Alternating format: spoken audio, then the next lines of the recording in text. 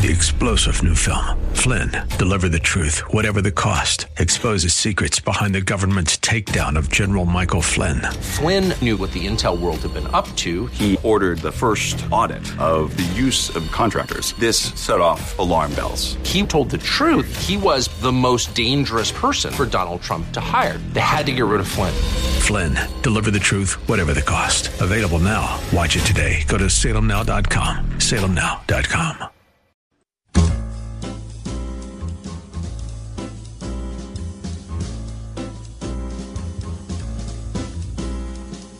Welcome to another edition of The Ride Home with John and Kathy, live from the Salem-Pittsburgh studios. And now here are your hosts, John Hall and Kathy Emmons. Hey, good afternoon. Greetings. Thanks for coming along for the Thursday edition of The Ride Home. Kath, is it just me, or are your days confused? No. Having the 4th of July on a Sunday and thereby having to have the national holiday Monday, I've been off the whole week. But I've been off in a good way. I've been off in a bad way. I think this is like, I think it's Wednesday, then I go, it's Thursday, actually, then tomorrow's Friday. That's a nice treat for you then. Bonus thing, yes. No, I almost missed an appointment. I had an appointment yesterday at 10 o'clock, and it was like midnight the night before, and I was like, oh. What the heck? But I made it. Okay, how are you on your calendar? Do you pay attention to it? Because I'll put things in my calendar and then just ignore it. That's not true. You invest tons of time in our calendar. My personal calendar. Oh, yeah, the personal life falls apart completely. We're so busy keeping track of what we're doing here that, it's a good thing we have spouses, or we'd be like completely up a creek. Some really important things. That's exactly. Did you say I was going to say up a creek? Yeah. Would you say up a creek? I would say up a creek. Would you? Yeah. Would you say up a creek, Christy? No, she'd say up a creek. I would say up a creek. Up a creek. Okay. What is that? And then I wonder. I don't know. Wonder what that means. Up a creek. Up a creek without a paddle. There we go. All right. Let's jump from the paddle. I think we jump from the paddle to the news stories, as we always do. Kath starts the show off giving us the news stories of the day. Please join us, Kath. The top 4 at 4. Yes, for Thursday. It is Thursday, John. It is. Thank you. Mm-hmm. It is July 8th, 2021. Number 1. Fans, sadly, will be banned from Tokyo area stadiums and arenas when the Olympics begin in 2 weeks. The city's governor said today after meetings with organizers of the pandemic postponed game. It's a hard thing to say. The pandemic postponed. There's a lot of P's going on there.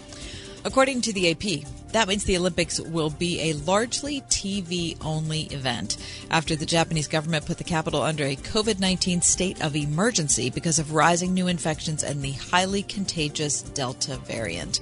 It was a serious blow for Japanese taxpayers and local organizers. I mean, think how much money. I think they put $3 billion into this thing that they're not going to be able to go to now. Hundreds of millions of dollars in ticket revenue will also be lost, and that must be made up for by the government, which of course means the taxpayers are going to pick that up too. Fans also have endured months of uncertainty about whether the Olympics will go ahead at all. Number 2. President Biden said the withdrawal from Afghanistan of U.S. troops after 20 years of war will conclude on August 31st. How about that? Ahead of the September 11th deadline he announced in mid-April. According to the Wall Street Journal, when Mr. Biden announced the U.S. military would leave Afghanistan by September 11th, about 3,500 troops remained. The Pentagon said earlier this week the withdrawal was 90% complete. U.S. forces last week exited Bagram Airfield, the largest American base in the country. The turnover of Bagram to the Afghan National Security Forces completed the U.S. transfer of all 7 bases to Afghanistan, in effect finishing the most logistically difficult part of the withdrawal. A horror is about to happen. I can't stand thinking about it. Neither can I. I can't. No. It's just... You know it's coming. It overwhelms me. Number 3. The Tampa Bay Lightning won the Stanley Cup last night, beating the Montreal Canadiens 4-0.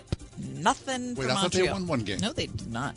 That's 2 years in a row for Tampa, who may have... They did. Did they win a game? They did. They won a game? They did. How did I miss the game that they won? You were wrong.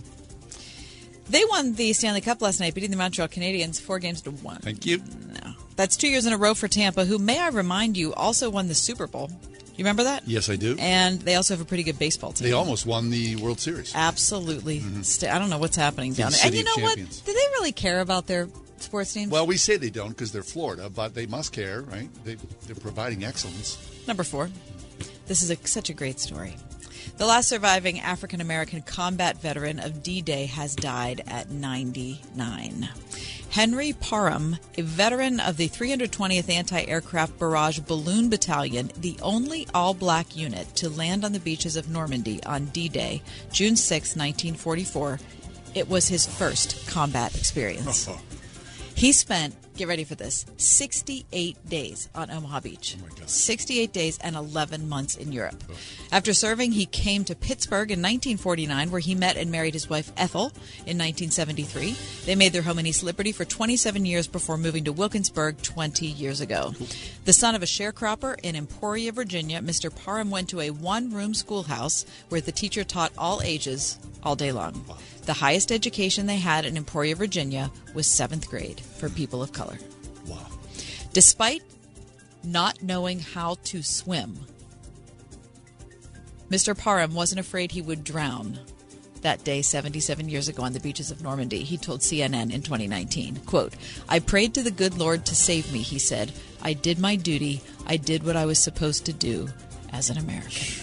And that is your top 4 and 4. I mean, that D-Day assault is covered so well in the Steven Spielberg film, where you see yourself Saving Private Ryan. Yeah, I mean, the horror of that moment. You can't describe it. I would just. Can you believe that it was his very first combat experience? I think probably for a lot of guys, right? And can you believe that he didn't know how to swim?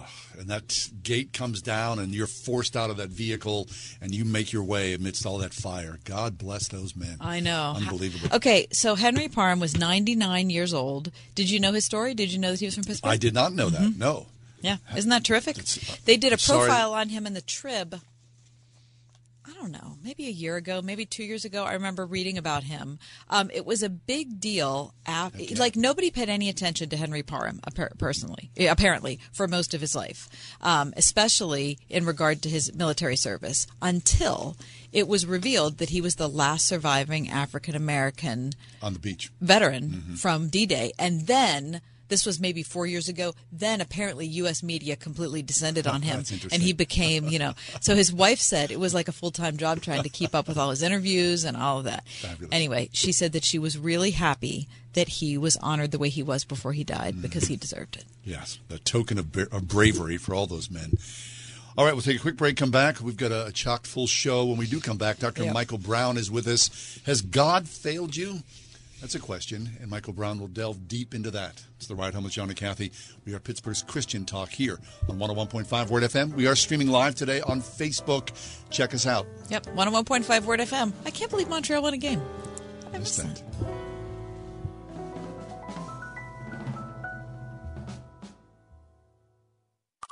101.5 WORD. Life can be so stressful. Between work, relationships, and other obligations, the pressure just builds. And on the next Focus on the Family, Deborah Fileta will help you better understand your emotions, assess your mental, physical, and spiritual health, and she'll give you some tools to intentionally pursue a path to healing and wholeness. Next time on Focus on the Family. Tonight at 8:30 on 101.5 WORD. If you're a Word FM listener, one thing I'm certain of is that you're not tuning in to listen to me. So I'm sorry about the next 45 seconds. But we have specifically chose this station because we think we're similar, and we love for you to see 3 reasons why our mortgage team might be a good fit for you or someone you care about. 1, we've got a direct lender advantage. Our mortgage team is an arm of a bigger company who is a direct lender. There's no middleman, which means our company gets to use its own money and make its own decisions within its own walls, an advantage that often allows us to get you a better rate, saving you monthly and lifelong money. 2, we pay Word FM listener appraisal fees up to $500, and that's upfront money that you don't have to pay back if by some chance you end up not closing. It's important to us to show our commitment to this station. And finally, our faith is a big deal to us, and we're open about that. If we seem like a fit for you, we'd love to talk. We are United Faith Mortgage. United Mortgage Corp, Melville, New York. MLS number 1330. Department of Banking. Mortgage Lender License number 22672. Hey, I'm Andy. If you don't know me, it's probably because I'm not famous. But I did start a men's grooming company called Harry's. The idea for Harry's came out of a frustrating experience I had buying razor blades. Most brands were overpriced, overdesigned, and out of touch. At Harry's, our approach is simple. Here's our secret. We make sharp, durable blades and sell them at honest prices for as low as $2 each. We care about quality so much that we do some crazy things, like buy a world-class German blade factory. Obsessing over every detail means we're confident in offering a 100% quality guarantee. Millions of guys have already made the switch to Harry's, so thank you if you're one of them. And if you're not, we hope you give us a try with this special offer. Get a Harry starter set with a 5-blade razor, weighted handle, shave gel, and a travel cover. All for just $3 plus free shipping. Just go to harrys.com and enter 3388 at checkout. That's harrys.com, code 3388. Enjoy. McQueen Building Company. It's about our people, but it's what others say about us that we really want you to hear. It was a pleasure working with McQueen. Everything we agreed on in the contract was done and done to my satisfaction. I'll certainly have them for any future projects and have recommended them to friends. Jeff works hard, is committed to success, and willing to go above and beyond in his zeal for the best outcome. I highly recommend Jeff, his work ethic, and his commitment to excellence. McQueen Building Company. See our work for yourself at McQueenBuildingCompany.com. I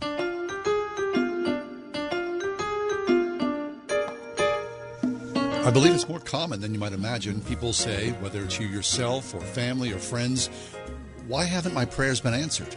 And why does God allow me to hurt?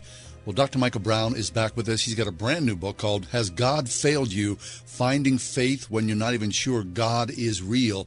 Dr. Michael Brown is the host of the daily nationally syndicated talk radio show, The Line of Fire, and with us here today. Hi, Michael. Welcome back. Hey, great to be with you always. Thanks.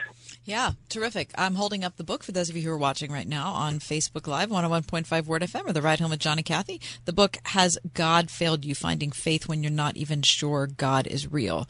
Okay, so I guess the first question out of the gate, Michael, has to be, if you think God has failed you, your question is, can I really trust God? Right, or is there even a God to trust? Obviously, I don't believe that God in his nature can fail anybody, but to some people, to many, it feels to them as if he did fail, that either prayers weren't answered, or during their most difficult time they didn't sense he was there, or they found problems in the Bible that they can't resolve, and the more they looked, the more confusion reigned. And there are a lot of people today, it's kind of a perfect storm right now, that a lot of believers are struggling with their faith. Some have walked away entirely. Some have become downright hostile. And we have to address it honestly. And as I was writing the book and feeling the pain of those who are struggling, that are in the church, and those who have left and are struggling or have just lost their faith, I thought I need a bold title. Has God failed you? Because that's how it feels to them, and that's where I wanted to start. Right. Okay, so in your start, Michael, your story, of course, not unique, but you did not grow up in a Christian household. You grew up in a Jewish household. So you had to work in many different ways to come to this conclusion that God himself, Jesus Christ, is real. Tell us that story and that journey. Yeah, so I was raised in a non-religious Jewish home, religious enough to go to Sabbath services, for the high holy days kind of thing, and be bar mitzvah at the age of 13. But we were not religious, so I got caught up in the whole drug scene in the 60s and was playing drums in a rock band, getting high. My two best friends got radically born again. I went to a church to pull them out at the age of 16. I got radically born again. And my dad said, Michael, it's great you're off drugs, but we're Jews. We don't believe in this. So he immediately introduced me to the local rabbi who befriended me and began to talk with me in depth and challenge me. You don't even know Hebrew. How can you tell us what to believe? And he, in turn, brought me to meet other rabbis, and they challenged me. So right out of the gate, as a brand new believer, my faith was challenged. Did the New Testament writers misrepresent the Old Testament? If I knew Hebrew, would I believe what I believe? Would I trust my English translation? What about church history and persecution of Jews in church history? And what about all these sincere religious Jews? Are they all going to hell? So my faith was challenged. And then from there, after that initial challenge, which went on for many, many years thereafter, I started going to college, which was secular. So now I'm getting bombarded by professors who don't believe the Bible and don't believe God. And so what I determined was I've got to follow the truth wherever it leads. But many times, and to me it led to my faith being strengthened, but many times, to be honest, we don't have an environment in our churches where people can be honest and say, I'm struggling. You got pastors with battling with deep doubt, but who are they going to tell? They're going to get up on a Sunday morning and say, I don't even know if I believe in God anymore, or I don't know if the Bible's true. No, so they go on in their private agony, and then some just fall away. Or, how many kids, maybe 12-year-old kids, feel at home with their parents to say, Mom, Dad, I don't know if I believe this. I don't know if it's real. No, you just got to keep it to yourself and overcome the doubt, work it out. So we have an environment many times where it's forbidden to doubt.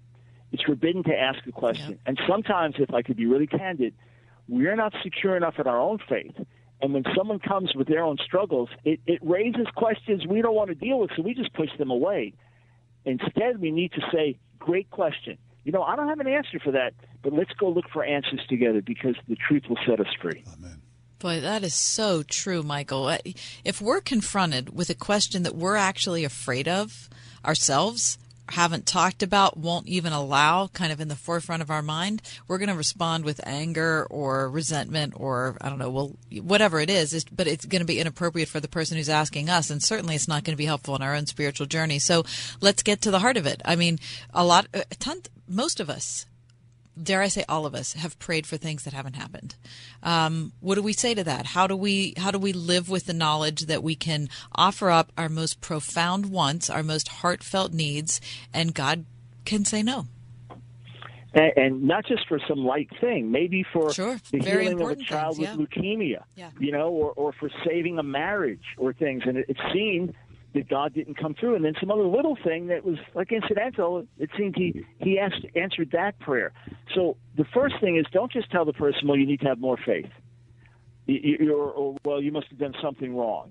And then don't just change theology to say, well, God doesn't answer prayer anymore. No, what we have to do is wrestle with it honestly. And first thing, understand the pain someone's going through, the sense of disappointment. Don't come up with a cheap answer, because that's not a cheap situation they just went through. That agony of doubt and pain, that's not cheap.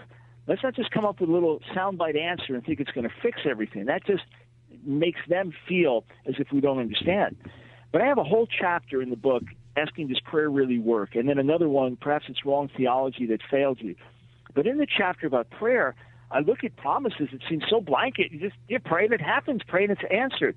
But then the same Bible has people praying, Lord, how long? Or why have you forsaken me? Or Jesus teaching a parable that we should pray always and not faint. In other words, the same Bible giving us the promises is telling us many times it's going to seem as if the answer is not going to come, or as if God is distant. Or even the prophet Isaiah says to God, you hide yourself. You're a God who hides yourself. So we want to understand why. And then, well, then how can I know if it's true? If he hides himself, so, okay, how do we know what we believe is true? We need to lay those foundations. And then, has God ever answered prayers in ways that are undeniable? Okay, memorialize that. Always remember those times, because that's reality. And build on that in the times when your prayer isn't answered. When it's not answered, well, maybe God's bringing you into a deeper relationship with him. Maybe he's not going to tell you why, but you can grow in compassion and grow in trust and grow in faith. Maybe part of prayer is not just getting your prayers answered, but developing a deeper relationship with God. When we understand there's more to it than just pressing a button and getting a miracle, then it makes much more sense when we couple that with the realization of God answering prayer and working in our lives, and then add in the mystery of an answered prayer and the deepening relationship with God, and then making us into better people through it. It's a whole lot easier to deal with. And then the recognition God is so real to us that we know not everything is going to be worked out in this world. Some things will await the world to come, but we know the world to come is real because of the reality of God in our lives today. Amen. Dr. Michael Brown is with us from the nationally syndicated radio show The Line of Fire. His brand new book is called Has God Failed You? Finding Faith When You're Not Even Sure God Is Real. Michael, I often think of Mother Teresa, and after she died, her diaries were released, and in it she opines, she cries out that she feels as though in her life God was silent, God was absent for many, many decades. And I think for a lot of people, that's like horrible to think. It's one thing that God is not answering my prayer, but it's a whole other thing that God is completely and totally silent. In that I'm speaking to God, but God chooses for whatever reason not to speak back. Yes, and that's one of the most overwhelming things when someone shares that for years and years and years, I've been going through the motions. I've been trying. I mean, think of that. Think of 20 years the worst. Going to church, praying prayers, reading the Bible, maybe even sharing your faith, And the whole time wondering, is this real? And the whole time wondering, aren't I supposed to connect with God? That's why I have a whole chapter dealing with the book of Job. Now, Job's situation was a hellish, unbelievable trial of incredible loss for a short period of time, as opposed to decades and decades. But he raises the difficult questions. I would first tell that person, you're obviously a person of faith to have made it this far. Yeah. And it's faith that's saying there must be more. I subtitled my Job commentary, The Faith to Challenge God. Sometimes asking the difficult questions is proof that we know there must be more. Mm-hmm. And what we have to do with a person like that is, okay, listen, let's take God at his word. Let's either be all in or all out. And the last chapter of the book is an incredibly moving account where I share journal entries from someone that went through someone very similar to that. And finally, they went through something very similar, and they finally got to the point where they said, I'm either going to connect with God, I'm going to die trying. And they sought God in a way that I've never witnessed anyone ever seeking God. Really? And he met them, and he changed them. And they've been changed ever since then. It's remarkable. He's a rewarder of those who diligently seek him. I'm not just going to give you a philosophical answer or point to the proof of the resurrection or give you examples why I believe the Bible to be God's word. Those help. There are the intellectual parts, but then there is the seeking of God. He says, if you will seek me with all your heart, you will find me. Often we live our lives without ever going into that extra gear. And if we will, he will not disappoint us. Yeah. Boy, that's really good. Has God Failed You is the name of the new book. I'm holding it up for those of you who are watching the show online. The author is Dr. Michael Brown. The subtitle of the book, Finding Faith When You're Not Even Sure God Is Real. I love your attitude in writing this, Michael, because I'm, so over simple, pat answers to unbelievably shocking questions and circumstances that people have to face and suffer. And I think it's silly of those of us who believe in God to think that he's not up to the question. That somehow we have to, hide our concerns or hide our doubts or whatever from the God of the universe. I mean, there has to be.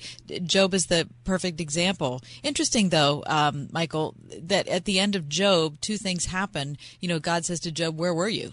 Where were you when I created the world? Where were you when I did? So, giving him the perspective, like, I'm God, I'm the creator, I know what I'm doing. But then the second thing, him disciplining Job's friends who told him not to, tell his real story. God saying to Job's friends, what you said, you weren't speaking correctly of me. So what does that tell us about how we connect with God and how we connect with each other? It's utterly remarkable. First, you're 100% right. God's not threatened. God's not insecure. When people come to me with the latest Jewish objection they've heard to Jesus, I say, bring it on, please, because I know that I know. I've said this for decades. I know that we have the answer. So God's not insecure, but Job 42:5, incredible. Job has just been rebuked by God for speaking ignorantly and speaking arrogantly. And then, after he humbles himself, God tells the friends, Job spoke rightly about me. It's like, what? How is that? Well, not by calling God a monster, but by knowing that if God was really God, that there must be justice in his universe. That if God was really the God he believed him to be, that goodness must prevail. And that somehow what he was experiencing in God really wasn't God. In fact, it was the devil. Job didn't know that part. And God rebukes the friends. They just spouted out the right theology. Well, Job, you must be a sinner because bad things happen to you, and bad things only happen to bad people, so you must be a bad sinner. When you were having good things happen, that proved you were good. No, they just had their little straitjacketed theology and spoke from the head and didn't speak reality from the heart. Job spoke honestly from the heart and basically challenged God. If you're really God, things aren't supposed to be the way they were. And God said, you're right. You're right. You spoke rightly about me. So that means honesty, candor. God can handle it. There's even a verse in Jude, I have a whole chapter on it, where Jude says, have mercy on those who doubt. So rather than condemning and criticizing, I say bring it on. I was talking to a Jewish young man yesterday, came to faith about 4 or 5 years ago, directly through our radio broadcast. It was amazing to hear. But he's telling me how he's studying now with an ultra-Orthodox rabbi, a counter-missionary, a man I know well. I said, wonderful. I'm thrilled to hear it because I know the more he digs, the surer his faith is going to become. So let's be secure in God, and let's have our churches, our families as places where doubters, skeptics, even mockers can come, and we'll hear them out, and we'll guide them to the truth, and the truth will set them free. Fabulous. Well, that's good, isn't it? Sure is. It's a great encouragement. Michael, that's awesome. Always a pleasure, Dr. Brown, thinking things through and breaking things down, making it straightforward and simple. Why has God failed you? Finding faith when you're not even sure God is real. Has God failed you? Dr. Michael Brown from the Line of Fire radio show. Always a pleasure. Thanks an awful lot, Michael. Oh, thank you. You two do a great job. Thanks so much. You're the best. We'll take a quick break, come back. Why laughter can make you more productive at work? We all need that, don't we? We'll talk about that next. It's The Ride Home with John and Kathy, Pittsburgh's Christian Talk, here on 101.5 Word FM. This is Kathy Emmons. John and I are grateful for the encouragement we have from all of our advertisers, and especially our friends at Grove City College. Thanks to everyone at Grove City for supporting The Ride Home. Looking for a way to pay for that new home improvement you've been waiting for? Ready to consolidate credit card debt at a lower interest rate? Figure offers multiple loan options that can help you improve your finances. From mortgage refinances to home equity lines and personal loans, Figure can help you find the loan that's right for you. Figure takes all the stress and hassle out of the process. Apply 100% online at Figure.com and see your new rate in a few clicks. Figure out your finances at Figure.com. Figure Lending LLC. Equal Opportunity Lender. NMLS 1717824. Terms and conditions apply. Need life insurance but have diabetes, high blood pressure, or on anxiety meds? If you're a 50-year-old male, even porky, or with type 2 diabetes, $1 million of life insurance may only cost you about $200 a month. For affordable term life insurance, call Term Provider and speak with Big Lou at 800-555-1509. 800-555-1509 or visit biglou.com. Remember, Big Lou's like you. He's on meds too. 800-555-1509. It's finally time to replace that old leaky roof. Or how about some new siding? You can count on Windows R Us, the area's premier exterior replacement company. With over 50 years experience in the home remodeling industry, Windows R Us offers repair and replacement for roofs, siding, gutters and downspouts, windows, entry doors, even decks. A leaky roof left unfixed can lead to mold and mildew. Maybe you've lost siding during the recent windstorms. Don't put those repairs off. Windows R Us offers 12 months, no interest financing, and no processing fee through Dollar Bank. Want new factory direct replacement windows for your home or office? Choose from 100% vinyl, commercial aluminum, wood, and composite. And how would you like to never clean your gutters again? For a limited time, get a free gutter filter with the purchase of complete siding and roof replacement. Offer valid through 8/31/21. All with 12 months, no interest, no processing fee, and backed by the best warranty in the industry. Schedule your free estimate and inspection today at WindowsRUsPittsburgh.com. That is WindowsRUsPittsburgh.com. Whether it's offering curbside or next-day delivery for online orders on over 160,000 parts or getting involved in their local communities, when it comes to serving you, Napa's Motor never quits. That's Napa Know-How. 101.5 WORD-FM Pittsburgh. On your smart speaker by saying, play the word Pittsburgh. And on your phone via the Word FM mobile app, iHeart, TuneIn, and at radio.com. Is your school a true partner in your child's education? They should be.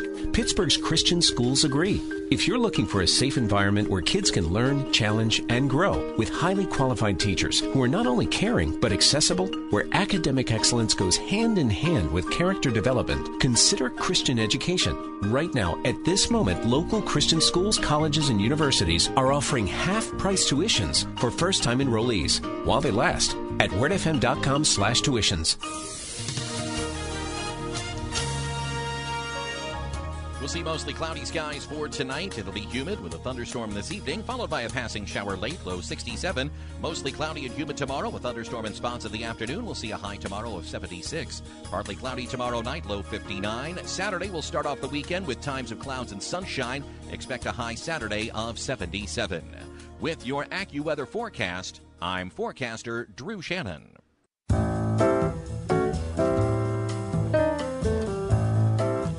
During those many long months that you and I were broadcasting from our spare rooms. Yeah, there was like 15 of those months, I think. I spent a lot of time alone in that spare room with my dog. Yes, and I spent a lot of time in that spare room with my cats. Right. Now, my dog, and I'm sure your cats as well, just slept a lot. Oh, it's all they did. I mean, other than, it's a cat, so the cat wants to knock everything off the tabletop. But other than that, they were sleeping. And their presence was greatly appreciated. But in all things considered, they weren't much of a companion. I don't think they were helping much. No. Now, I would find myself reading something and then laughing out loud, something like that, or hearing something. And wanting to share that with someone, So I would text my wife or call her and say, hey, how's your day? What's going on? But there's something about being back here at work, in studio, in person, and laughing, right? And I really didn't consider it until I saw this piece today that says essentially that laughter can make you more productive at work. I totally buy that. Yeah. Now, apparently, this is, I'm not a neuroscientist or anything like that, but they're saying that laughter fast tracks the networks in your brain, and it releases whatever that is, and makes you sit up straighter, engage quicker. But here's the weird thing about this article. They cautioned against fake laughter and real laughter. They cautioned against them both? Yeah. Well, you laughing, like say the boss comes down and wants to tell you a joke. Yeah. And because it's the boss, I got to laugh at his joke. Well, that has the reverse effect. Oh, that makes you dumber? Or just unhappy. That makes you less productive. Right? Yeah. So genuine laughter, thumbs up. Fake laughter in the workplace, trying to please, someone, has a negative effect. Well, I can say this safely. I don't think I've ever laughed to please you, John. I'm not your superior. That helps. That's a good point. No, I think we're kind of lucky because we work with funny people. Yeah, we do. Because what if we... Whether they know it or not. What if we didn't, though? What if you were like, oh... No, I don't. I think you always find humor in the things around you. Don't you? I think most people do. Okay, yes, that is true. You can find humor in the things around you. But I have had several instances in my life where I was not working with funny people. Well, yeah, I get that, right? But inside your own head, weren't you sort of laughing at the absurdity of the situation? Not that. So you're laughing at your circumstance. You're not laughing with the people who are having the same circumstance. That is a very different thing. But on the flip side, haven't you worked with some genuinely hilarious people? And you go, hilarious. I'm at work with this guy. Yes. I can't believe I'm hanging out with him. He's so funny. I know. We, the two of us, and maybe we attract these types of people, but we know some very funny people.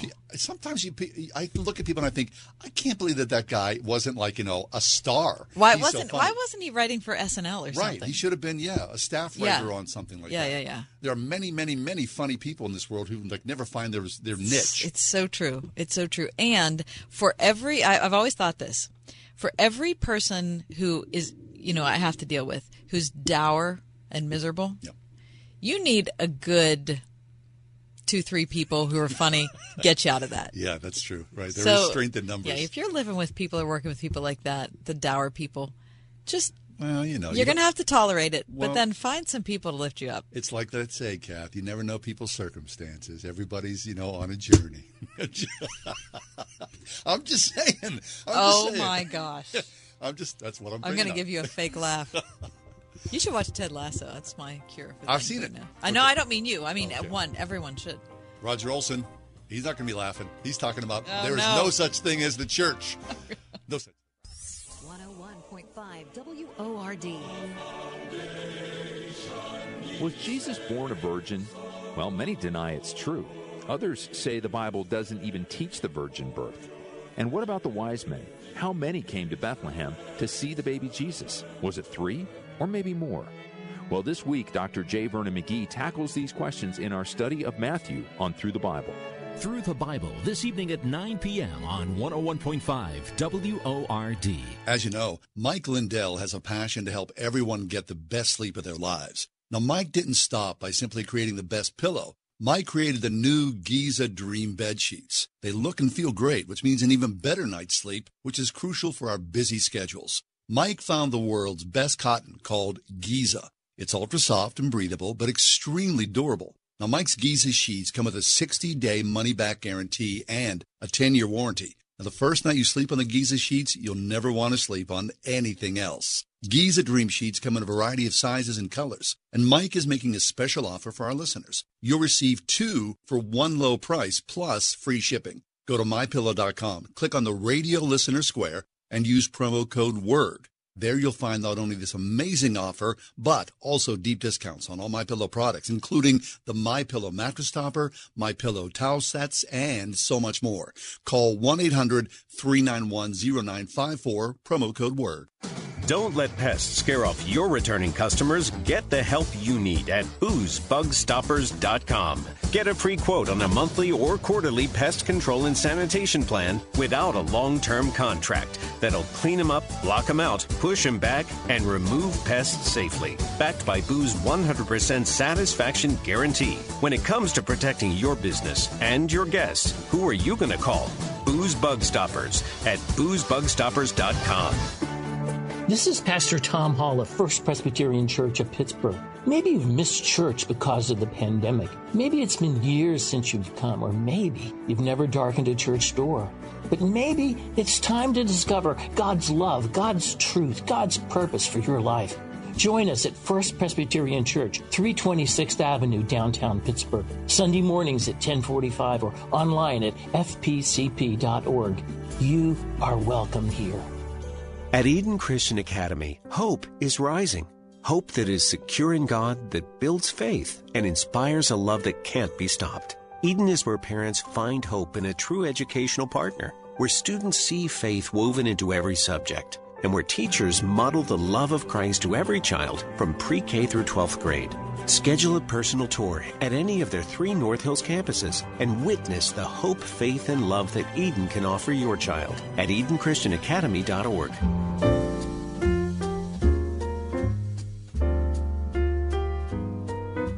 At least in the circles that we travel in here, when we talk about the church, you often hear this, right? Well, the church this and the church that, and I wonder. Evangelicals this, right? Evangelicals that. As though there is some particular, monolith that speaks for each and every one. There's some governing body for all people who believe in Jesus. Which would make things a little easier. Yeah, well, I guarantee that's not going to happen on this side of glory. Right. Well, Roger Olson is with us. Roger from Baylor University, the Theological Seminary there. We're going to talk about his post-career. He's in retirement, I do believe. There is no such thing as the church. He posted Patheos, the blog. And Roger, welcome back to the show. Oh, thank you. It's good to be with you again. I'm not quite fully retired, but I'm done with teaching, and I have a sabbatical for the fall. So I'll be done on the 31st, and then I'll be Professor Emeritus. Yay. Fabulous. Terrific. So you're easing your way out, Roger, by sabbatical, and then you're like retired. That's like a really quiet way to exit. Yes, yeah, exactly. That's wonderful. Does it drive you crazy, Roger, when people talk about, quote, evangelicalism, or this is what Christians say, or this is what the church does? Yeah, obviously, from what I blogged, it does kind of drive me crazy. I try to hold that back a little bit, but I think some of my frustration came out because I saw a YouTube video of someone explaining why I left the Baptist church. Now, the person was not talking about a particular Baptist church. The person was talking about leaving Baptist tradition and becoming something else. But there is no the Baptist church other than the individual local Baptist congregation. Right. Yeah, within the Baptist church, I mean, how many separate denominations are there? Any idea? Oh, around 57 varieties, I think. Like 57 varieties of Baptist? Oh, at least, yes. What? Okay, well, that makes sense. I mean, because if there's 57 varieties of Baptist, how many, Protestants or Methodists or whatever, there's got to be thousands and thousands. So it is kind of absurd. But, is that mistake made by believers who, signify the church? Or is that just people opining about the church who may be, non-believers or journalists or whatnot? So another thing that happened recently was I was listening to a podcast that someone recommended to me, and these two very intelligent women theologians were talking. One of them is a well-known expert on American church history, and she kept referring to the American church. And I could tell from the conversation that what she was talking about was all Christians in America. But there is no the American church. I kept wondering, what denomination or congregation do you mean? Because she was being very critical of the American church and arguing that it needs to change, and so forth. And I was thinking, but wait a minute, there is no one the American church. Right. Okay, now you can distill that down, though, because you do mention this in your Patheos piece, there is no such thing as the church. When you speak of the Catholic Church, right, the Pope in Rome, everybody can nod their head because that is unto itself, the church, the Catholic Church. Yes. So if I were Catholic and I referred to the church with kind of a capital C, I would be referring to the Roman Catholic Church. But most often when I hear people talking about the American church, for example, they're talking about kind of the collection of all churches, and there's just too much diversity for that. Sure. Roger Olson is with us, Foy Valentine Professor of Christian Theology and Ethics at George W. Truett Theological Seminary of the Baylor University. And Roger, it's an interesting thing simply because there's so much conversation right now about people leaving evangelicalism. I'm no longer calling myself an evangelical. I'm leaving that behind, and to be honest with you, very good reasons. But it's interesting that they're not talking about their local church. They're like leaving some kind of large labeled collective, right? Yeah. And so I guess I'm not sure in some of those cases why it's necessary to announce it.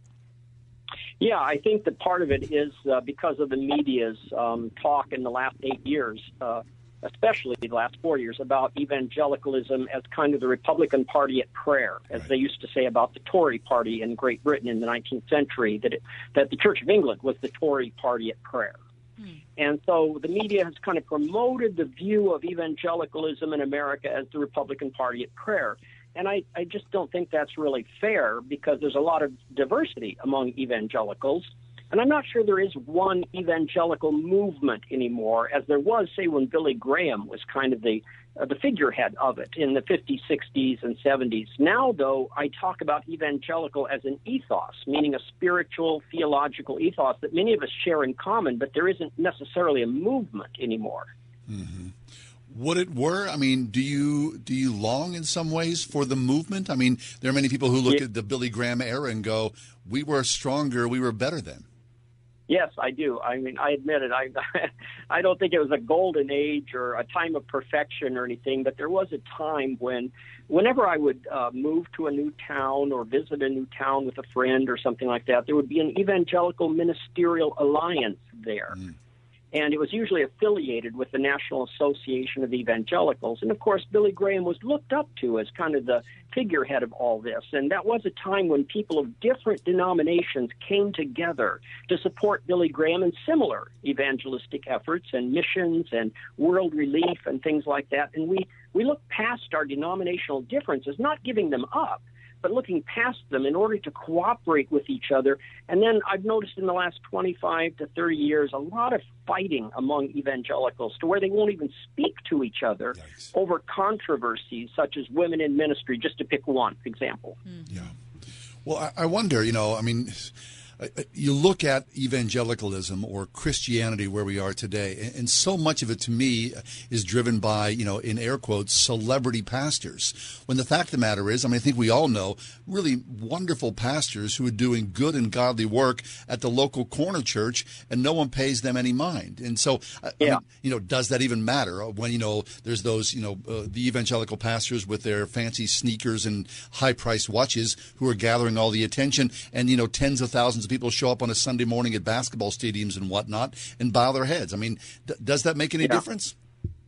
So I was talking to a journalist, a pretty high-level journalist who worked for a major news media corporation about this.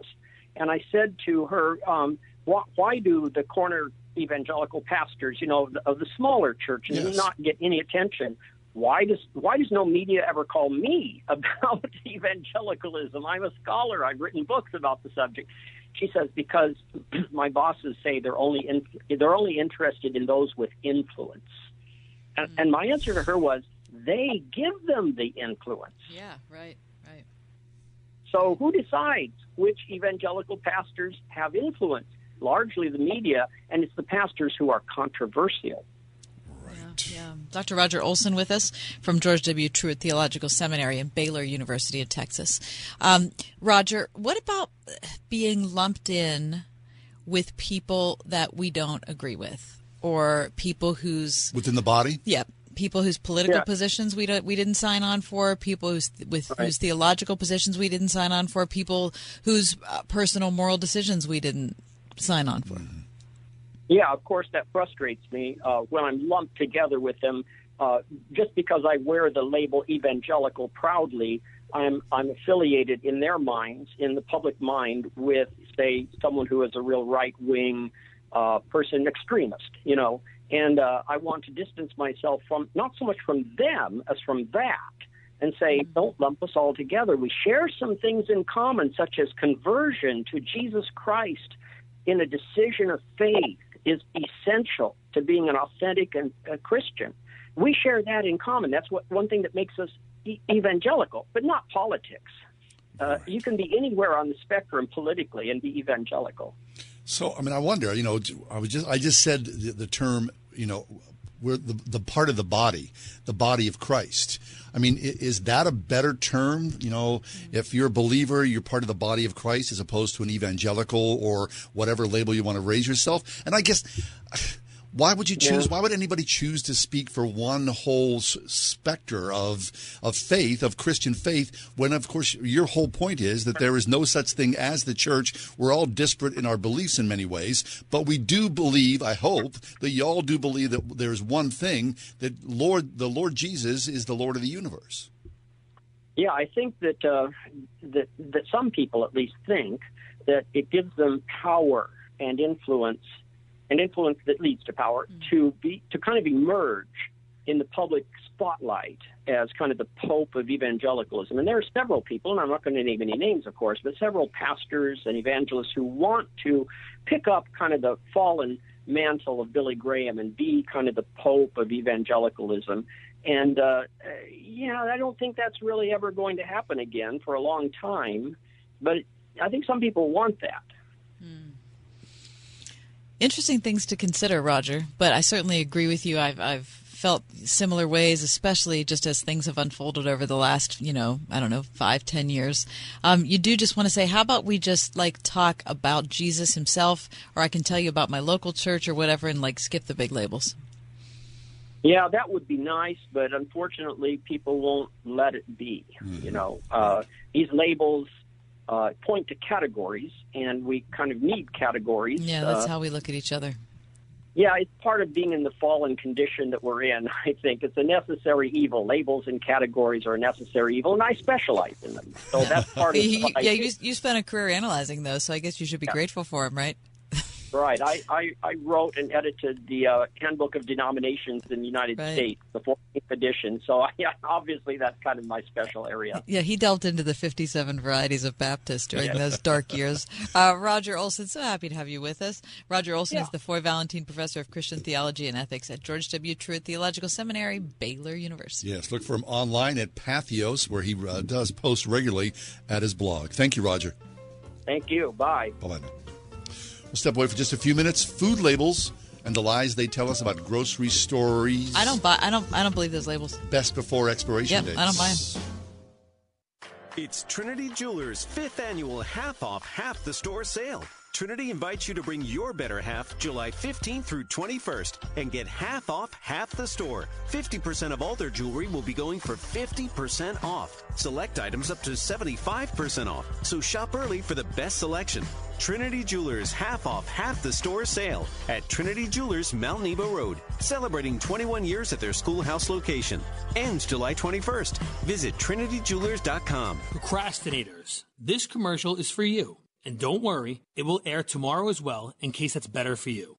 We all procrastinate at some things, right? For me, it's letting my crazy grass grow.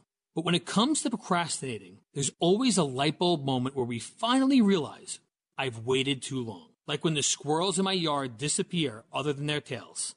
It's Ryan, and last year mortgage rates dropped to historic lows.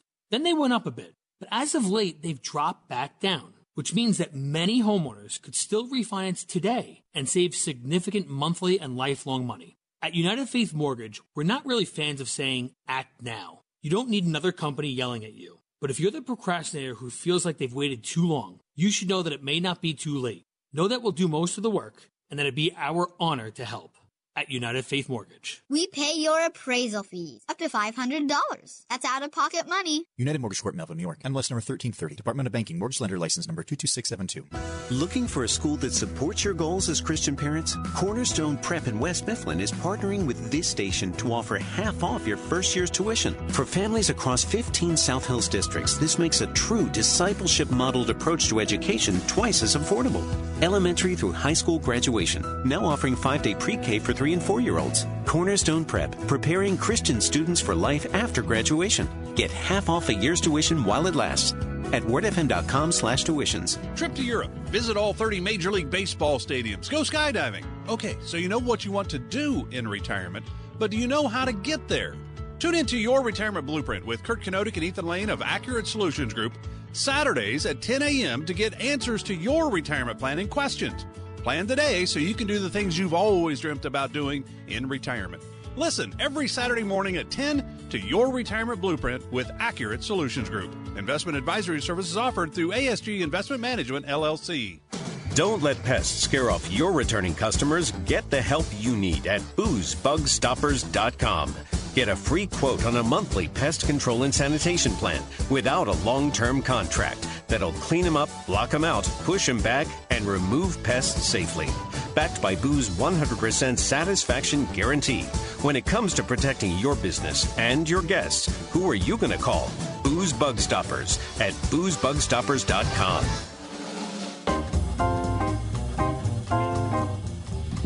Have you heard this figure?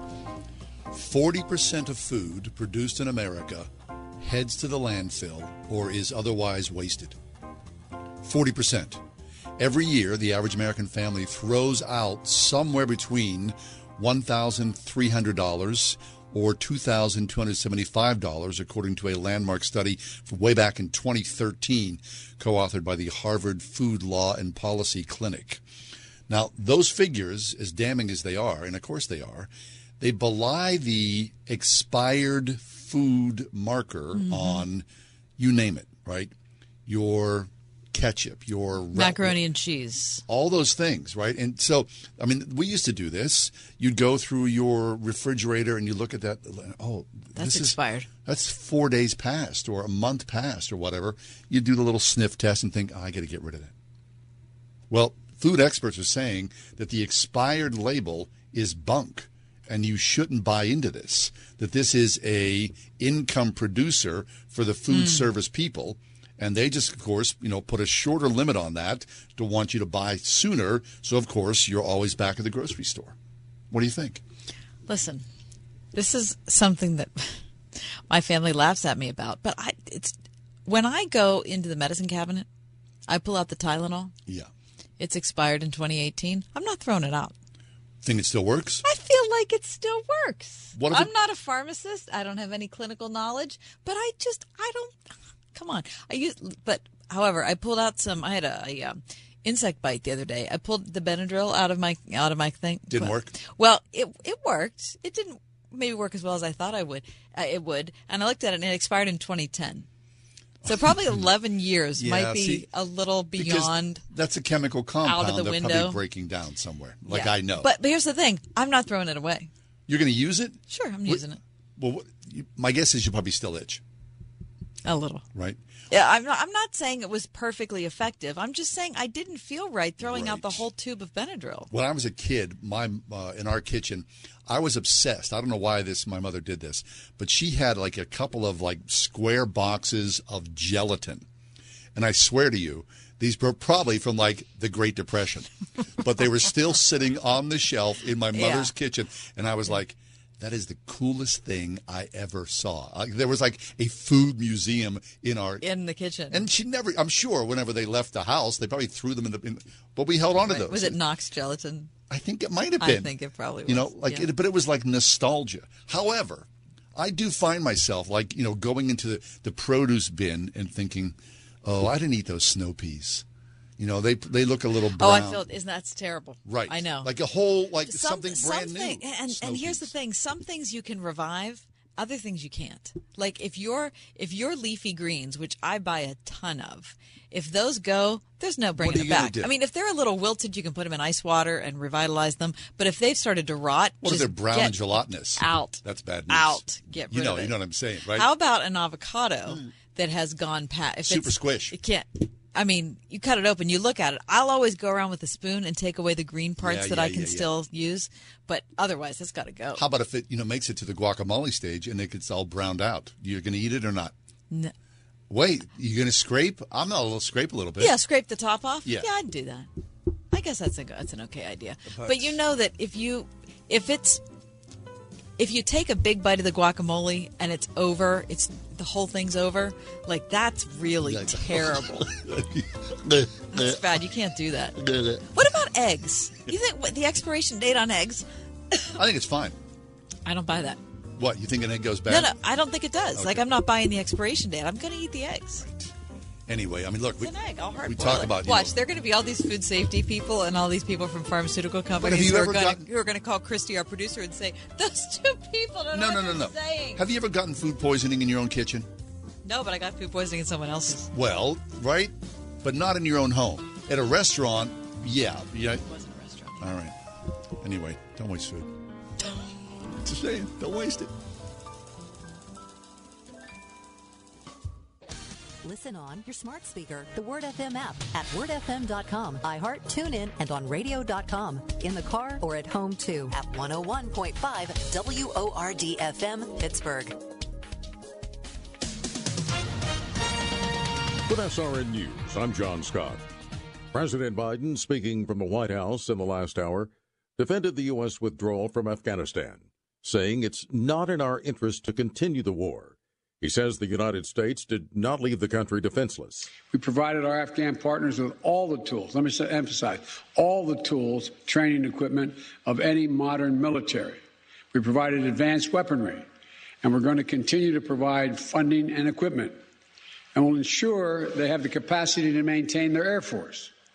But most critically, as I stressed in my meeting just 2 weeks ago with President Ghani and Chairman Abdullah, Afghan leaders have to come together. Meanwhile, the Taliban continues to gain ground in Afghanistan, although the president says a Taliban takeover in Afghanistan is not inevitable.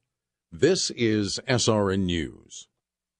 As you know, Mike Lindell has a passion to help everyone get the best sleep of their lives. Now, Mike didn't stop by simply creating the best pillow. Mike created the new Giza Dream Bed Sheets. They look and feel great, which means an even better night's sleep, which is crucial for our busy schedules. Mike found the world's best cotton called Giza. It's ultra soft and breathable, but extremely durable. Now, Mike's Giza sheets come with a 60-day money-back guarantee and a 10-year warranty. Now, the first night you sleep on the Giza sheets, you'll never want to sleep on anything else. Giza Dream Sheets come in a variety of sizes and colors, and Mike is making a special offer for our listeners. You'll receive 2 for one low price plus free shipping. Go to MyPillow.com, click on the radio listener square, and use promo code WORD. There you'll find not only this amazing offer, but also deep discounts on all MyPillow products, including the MyPillow mattress topper, MyPillow towel sets, and so much more. Call 1-800-391-0954, promo code WORD. If you're in HR, you're probably wearing a lot of hats. Recruiter, team builder, trainer, mediator, policymaker, and of course, paper pusher. But not anymore. Bamboo HR is the #1 HR software for small and medium businesses. It manages all your employee data easily and automates countless tasks, so you can focus on people, not paperwork. Bamboo HR frees you from spreadsheets, so you can do your real job, creating a great place to work. If the data shuffle and paperwork mountain have you ready to hang up all your hats, you're ready for Bamboo. If you handle HR records and paperwork, Bamboo HR is a dream. Let us free up your time and put your days of pushing paperwork behind you so you can focus on the people and making your company a great place to work for everyone. Try PC Magazine's top pick for HR software free today.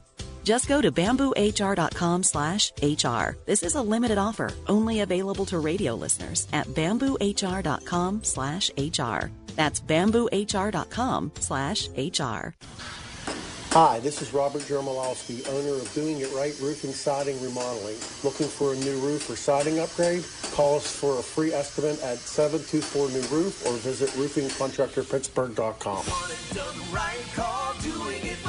Hey, Pittsburgh, help make your streets safer for everyone so the people driving cars, riding bikes, taking buses, and walking can get where they're going faster and easier. Champion safer and more connected streets at moveforwardpgh.org. Learning has definitely changed these days. What hasn't changed is the unwavering support parents received from their local Christian school. Many were quick to adapt to the new normal, with remote classes taught by caring teachers who pray for students and their families every day. With many schools offering half-price tuition for first-time enrollees, like Portersville Christian School in Portersville, PA, it's a great time to consider Christian education. Find a school that's right for you at wordfm.com/tuitions.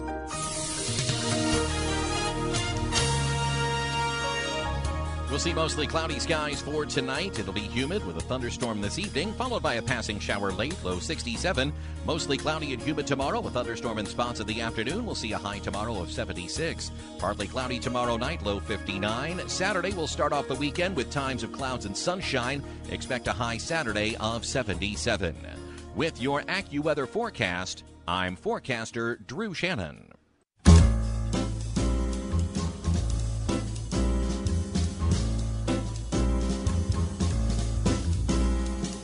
Welcome to another edition of The Ride Home with John and Kathy, live from the Salem Pittsburgh studios. And now here are your hosts, John Hall and Kathy Emmons. Hey, thanks for coming along today for this edition, the 5 o'clock hour. This Thursday, July 8th, I hope that heaven is, I imagine, like this in many ways. That as the sun sets, there's this long, protracted dusk where you're out in your backyard and it's like hours of fading sunlight. I love it so much. I mean, it's been going on now. I mean, obviously, first day of summer, the 21st, and we're still feeding on that long day. But I want to sit out in my yard in my favorite lawn chair and sitting by that table and just soak this up. But I read today that my favorite lawn chair, apparently, around the country is in peril because there is a super shortage of lawn furniture, part of that supply chain blitz that happened from the pandemic forward. And, of all the things you think about, it's not one of the things I think about because I'm kind of, you think, well, as far as my lawn furniture, I'm set. Sure. But for those who are out there trying to buy lawn furniture, good luck. They're saying until maybe 2023 will things get back to normal. Isn't that crazy? It is crazy. And same thing I'm reading, the prices of lawn furniture have increased by, in some instances, 26%. Oh, my gosh. Retroactively to the orders. So I was out at a retail outlet that specializes in fireplaces in winter and lawn chair in summer. Mm-hmm. So, that they can have a year-round business. Yeah. And I was there maybe 3 months ago. And this is the first I heard about the patio furniture shortage. Yeah. Because they said, well, it's a good thing that you're looking for a fireplace and not for a patio because you've got no hope of patio furniture for the next 2 years. And I thought, that's a funny joke. But that's actually saying, right? That's actually the true story. Right. Shipping, China, production, materials, whatnot, shipping, containers, yada, yada. All those things have slowed things down tremendously. Okay, so I have a better idea. So if you're longing for patio furniture and you're not able to access because of all the supply chain issues that John has brought up, I suggest you do what I did. You go on to Craigslist, you find a great unit, and then you call your friend John Hall, and you say, John, I need you to meet me in Butler tomorrow at 9 a.m. I'll be there. I need you to help me load all this furniture in your car and my car because my car isn't big enough. Right. And then will you drive all that to my house, and then will you help me unload it on my front porch? What am I going to say, no? No, you know what? I'll see you at 4 o'clock instead. That's exactly what I did. Yeah. I did. And it worked out. But here's the thing. It worked out for me as well because while I was out there. What did you get out of it? Oh, right. I bought this one of those big plastic outdoor storage boxes. Right, for cushions or what. Yeah. Which I had been looking for, and there it was in that same, place where you bought. And I was like, how much? And she was like, and I was like, great, good to go. And I went back the next day and picked that up. So we meet in Butler at some woman's storage container, right? And I get the furniture out, and then John's scoping all the rest of her stuff. I'm checking her out. And he's like giving offers. What do you think about that? Give me $25 for that. I would be remiss if I didn't make a bid on something. There were things that I was interested in, right? Oh, my God. You ever watch Storage Wars? Yeah. I mean, makes me a little nervous. It's made for television. It's so cheesy, the personalities and whatnot. But I do like the idea of it. I get anxious for everyone. Listen, I can't watch. I had to stop. I thought this, Pawn Stars is enjoyable. Whatever. Storage, because they came on about the same time. Right. Storage Wars is one level of anxiety too far for me. I mean, I see Barry, who shows up on. Yeah. I go, oh, Barry's here. Barry's I don't have a here. chance. I got no chance at all. And I'm going to beat Barry. Yep. What's up with that? Right. Right. Some people. Okay. Would you ever get a storage container? Would you purchase a storage unit for yourself or a family member? Well, if I did, if circumstances were, put up, I would feel bad about it because I'd feel like, that's too much. I just rather, pass it along, right? Give it away, give it to somebody. Right. What am I doing with that stuff in the container for? How badly do I need those things? That's what I'm asking you. No. Okay, so the answer is no? No, probably. Okay. Hopefully, that's what I'm saying. Christy, have you ever had a storage container? No, I'm broke now. That's you don't have enough for a regular location, let alone a storage container. Right. Okay, good. That's excellent. All right. Why? Would you do a storage container? Well, this is a conversation that has been ongoing in our household simply because I just sold my parents' house. Okay, so you've got all this stuff. Right. My mom and dad recently passed away, and I had to sell their house and consolidate all their things. Mm-hmm. And so when we were doing it, we said, okay, we're just going to get a storage container. We're going to put stuff in the storage container so that we can sell the house. Yeah. But then as we were pricing out a storage container, it's pricey. We thought, well, now that's just throwing money away, and it's just delaying the inevitable. Our choices of what we're going. So we jammed everything into our house. We did not buy a storage container. So it's in the basement. But several times, and in the attic, and under the beds, and in the spare room, and wherever it could go. Right. Several times I have thought, it would have been easier probably if we would have done the storage container. Right. However, I don't know if it would have been better. Okay, so a friend of mine, same kind of thing. A friend of mine who I've known for decades, and his dad was Mr. Antique. So much so that this guy would take shopping trips, I kid you not, to Italy and then have things shipped over. And I saw him for lunch recently at Eaton Park, and he was like, I'm leaving Pittsburgh. I'm selling everything I can, and I'm moving to Arizona. I want to go and live in the desert. And he was like, do you want anything? And I said to him, that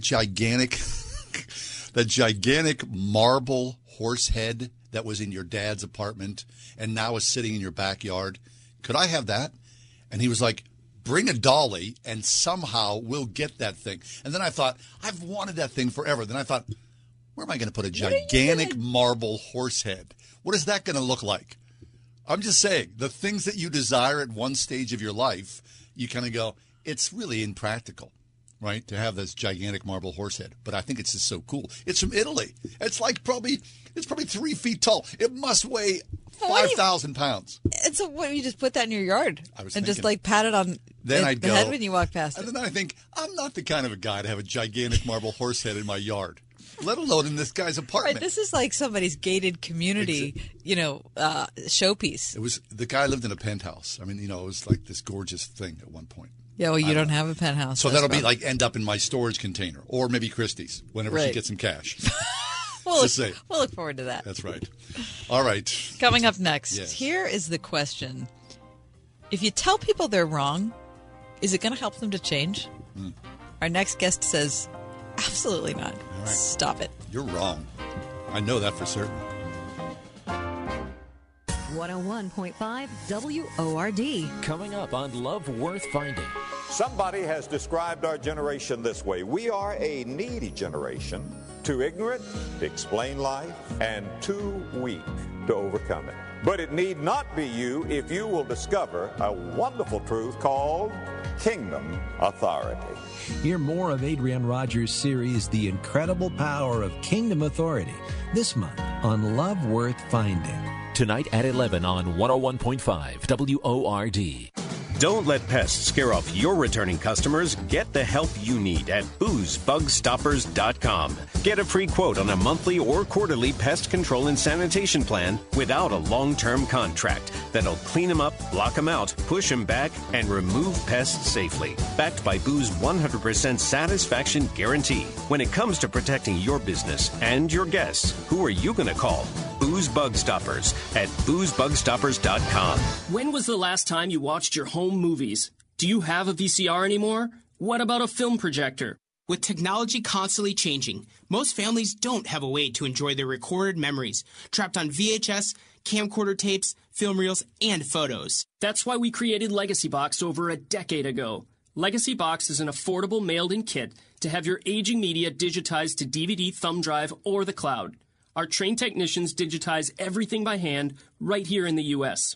Imagine being able to easily relive weddings, graduations, baby's first steps, and more. Get started future-proofing your memories today so you can gather the whole family together and begin the trip down memory lane. Plus, for a limited time, we're offering 40% off. Visit legacybox.com/lbox to get an exclusive 40% off. Buy today to take advantage of this incredible offer and send in when you're ready. Go to legacybox.com/lbox to save 40% off. legacybox.com/lbox. For the ones who know that a little late is always too late.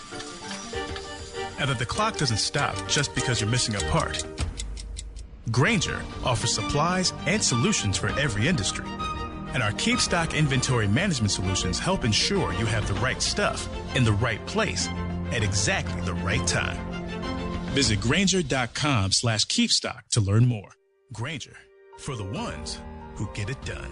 We've all been thinking a lot lately about the air we breathe. QDOT has been thinking about it for over 100 years, providing big HVAC solutions for the commercial industry, including healthcare, where air quality is paramount. Does your home deserve any less? For affordable solutions, including their new bipolar ionizer, which may eliminate up to 99.4% of airborne viruses, including SARS-CoV-2. Breathe easier with QDOT. Call 412-366-6200 or visit q-dot.com.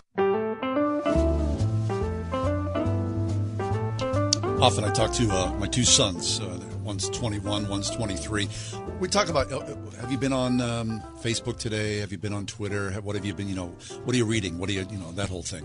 But we often talk about, don't get into that dogfight. Do not go there, right? I mean, because sometimes it becomes enticing. You think, oh, that guy, I'm reading something. Mm-hmm. That guy is totally wrong. I mean, I disagree with you in so many ways. And you might want to opine and tell the guy why he is wrong. Of course, that's diminishing returns in every such way. Well, Jared Byas is with us. Jared's co-host of the popular podcast, The Bible for Normal People, author of Love Matters More. And he's here to talk to us about a post that we saw at Relevant Magazine, telling people they're wrong doesn't help them change. Jared, welcome to the show. Thanks so much for having me. All right, Jared. So, I mean, if you told me that I was wrong and I should change, I'd be mad. And I would say, you don't really know me, Jared. So how about you keep your thoughts to yourself? But when I'm on the other side, somehow I feel this compulsion. Like, it's important.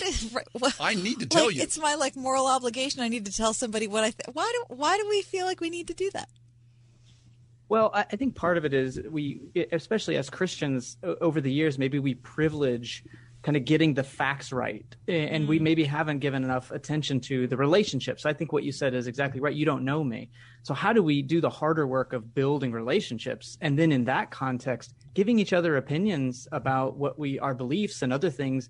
I want that from people that I trust and I know have my best interests at heart. And I know they do because they invest in my life. So I think it's more of a call to better relationships rather than just spouting off our opinions, which we're so good at now online and other places. Right. Okay. So, Jared, in your piece, telling people they're wrong doesn't help them change, you bring up the band Mumford & Sons and one of your favorite songs. Now, tell our audience, in case they missed this, we talked about this a week or so ago about Mumford & Sons and that whole brouhaha. I mean, that's a wild story. What's your take on it? I guess tell the story first. Which story are you talking about exactly? We're talking about the story about the banjo player who left the band. Yeah. Have you heard this? Oh, yeah.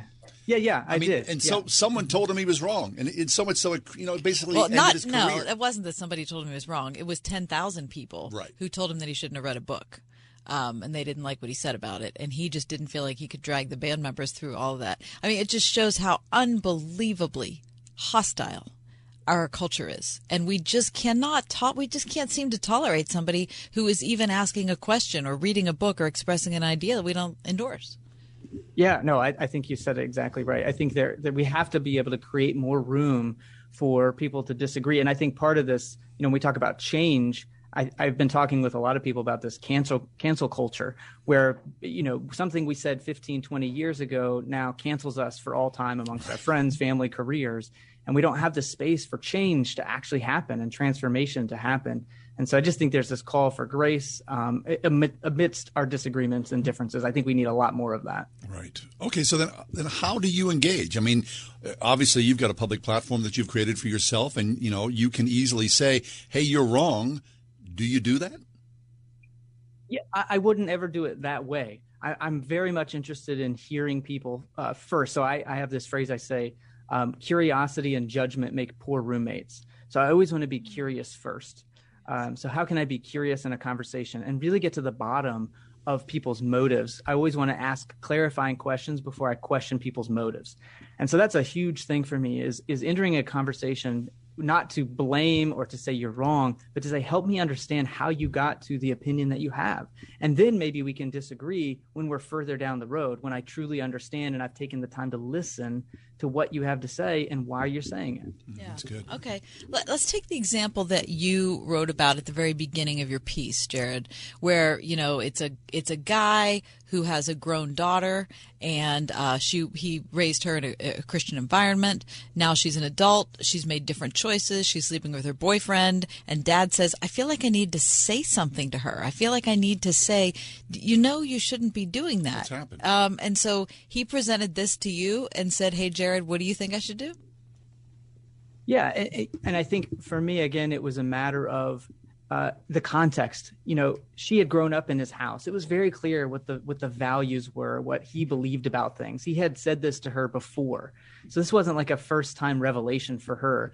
But what was in question, I think, in that moment was, even if I'm going to make different choices than my dad, is he going to love me unconditionally? And for me, that's sort of the heart of the gospel is how can we love people unconditionally, not just when they agree with us. And so that was what was in question. I thought the question behind the question was, is my dad going to love me and accept me for who I am? And I think the challenge is often we think because our love of someone in relationship is a condoning or it's an accepting of a practice that we disagree with. But I don't think that's the case. I don't think that's true. I think we can state our piece, and if they disagree, we can let it go. And we can still be in relationship with people that we disagree with. That's a hard thing. I bet there are a lot of people who are listening to this saying, no, I don't buy that. Because so much of our current Christian culture is wrapped up in being right. That's really hard to, I don't know. Do you see that? Yeah. I mean, this excerpt from this piece you're talking about came from my book, Love Matters More, where the subtitle is How Fighting to Be Right Keeps Us from Loving Like Jesus. There you go. And it's that idea that we made an idol of being right about all the facts. And so that's how we decide who's in and who's out. Do we have the facts right? And for me, when I see the New Testament, I just see such an emphasis on love. Yeah. The greatest commandment of Jesus isn't, make sure you get your Bible facts right. It's, do you love God with all your heart, soul, mind, and strength? And do you love your neighbor as yourself?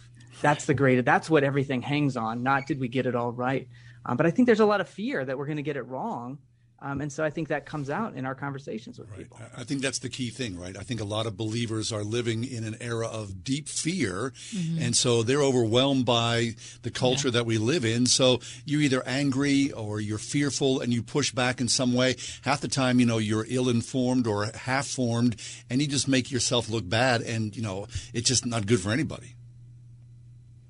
Yeah, it reminds me of, in the Proverbs, and I think it's chapter 26, we have this interesting back-to-back verse where it says, answer a fool according to their folly, lest they're wise in their own eyes. And then the next verse is, don't answer a fool according to their folly, lest you be like him. And the point, I think, is, it takes wisdom to know. Right. And anybody who's been on Facebook for 10 minutes has run into this dilemma. Do I answer the fool according to their folly, or do I not? Right. So it's this wisdom that we have to have through these experiences. And I think we can learn when we hear from each other whether people are feeling loved or not. At the end of the day, for me, that's the litmus test. Are people really feeling loved? And I know for me that I like it. I feel loved when people speak the truth in the context of a relationship where they've invested in me. Outside of that, I don't really take it as love often. But those people who've done the hard work of being in relationship with me and loving me well, I want to hear the truth from them. And I take that as love. So what if, though, so let's take, I started out the segment talking about, me and you. So we've never met before, and you decide to weigh in on something about my life. And I'm a little hacked off because I think, Jared Bias doesn't know me, crying out loud. So that would be awkward. That would just be a poor choice. That would be an unwise thing for someone who doesn't know somebody else to weigh in and say, what you're doing is stupid. But it happens every day. It does happen. Well, it happens. Twitter wouldn't exist if that didn't happen, right? Okay. So, but talk about like an intimate relationship. Maybe it's a spouse thing, or maybe it's two good friends or something. Even then, I wonder if we overstep a little. I just wonder if maybe, I don't know, and I'm not saying I'm right about this, but I wonder if sometimes we should just wait to be asked. I don't know. What do you think? Or even ask permission. Would you mind if I give you some feedback or share a little bit of my thoughts, just my opinion? Would you mind? And then if they say no, we don't need to take that personally. We need to accept that we're not at that place in our relationship, or they're not at a place where they're going to take that well. So I think asking for permission is important. And the second thing I would think too is I just think sometimes the repetition is what can be hurtful. It's that we feel like so if I go to Thanksgiving dinner and every year my aunt has to tell me that this thing I did was unchristian or not good, this is sinful. It's like, you've already told me that. I'm an adult. I remember last year. I remember you said that. We just disagree on that. And so can we move on? And so to say it once so that you can feel like you've said what you feel like you need to say, I can get behind that in some cases. But to keep, badgering someone with it over and over, thinking that that's going to change them, it just anecdotally and also just psychologically not really how it works. That's not how people change. Right. Okay, so Jared, in your piece, you write, it's not that people don't change without judgment from others. It's that people don't change without acceptance from others. And I get that, right? But when you see people, whether it's you, your wife, or your husband, or your child, I mean, I don't necessarily accept what you're doing here. I can't accept that. It's clearly what's going on here is wrong, so I have to speak to that. But, you also talk about, speaking truth with love, which is also a minefield. Yeah. I think, it comes down to what we mean by accept it, right? I can say that it's for me in how I perceive of what it means to be Christian and to be a Christian witness in the world. I can think that that's a wrong choice or a wrong behavior. And I can say that. But that's not the same thing as saying that I can't accept you and I can't like the things that you like and I can't be in relationship with you and I can't embrace you and I can't be there for you when you need me. And I can also not share that opinion with you every time I show up to you, because then that becomes the thing I identify you with and you become reduced to the things that I disagree with you about, rather than how do we celebrate the things that we really do agree with. And I have family that I disagree with on some really important things, and we've talked through that. And I know where they stand. They know where I stand. But that doesn't mean every time we get together, we have to start rehashing the same old things. Right. How do we love each other in that? Yeah, it's hard. I'm thinking about all the times I've done this horribly in my life, which are like multitudinous, and it's humiliating, and I just need to repent of all of them. But I think my fear the whole time, and this is the last question for you, Jared, is I think I thought if I didn't say something, I was letting God down. What? Okay, I'm not saying that was the right perspective, but I'm saying I think that was my motivation. But then, are you speaking for God? I'm not saying I was right. I already said I needed to repent. Okay. All right. Here comes Kath. She's speaking for God incarnate. I said I was wrong, which is really dangerous. I mean, a lot of people think that. Jared, right? Intervene. Help me. Well, I thought you guys were going to play out a great example of what I thought you guys were going to disagree here. And we'll do it off the air, Jared. With love. I think that's exactly right. Is that deep down in that story I told in the piece was somebody feeling like they were letting God down. But I just don't know where we get that biblically. Yeah. That we are obligated to share our opinions about everyone's moral behaviors. I don't see that anywhere in Scripture. But I do have these examples of the prodigal son and these other examples of extravagant grace and love toward people that are often maybe undeserving. And so I think that's really, for me, that's the trajectory of Jesus, and that's the trajectory or the path I want to take, is how do we overcome our differences with love? And that's really hard if you feel obligated to be a good Christian means I have to tell you when you're wrong. Right. Yeah. That's good. I'll take that. Yeah. Hey, Jared, people are listening to you and they want to find you online. Talk to us about your podcast and what else you're producing. Yeah, absolutely. So you can go to jaredbyas.com where you'll find Love Matters More and all the things that I'm up to. But also the podcast that I co-host is called The Bible for Normal People, and you can just find that at thebiblefornormalpeople.com. Terrific. Jared. We appreciate your time here with us. Thank you. Well nice done. to meet you. Absolutely. Thank you so much. Pleasure. We'll take a quick break. It's our daily feature, Does This Make Sense? That it doesn't. That's next here on The Ride Home.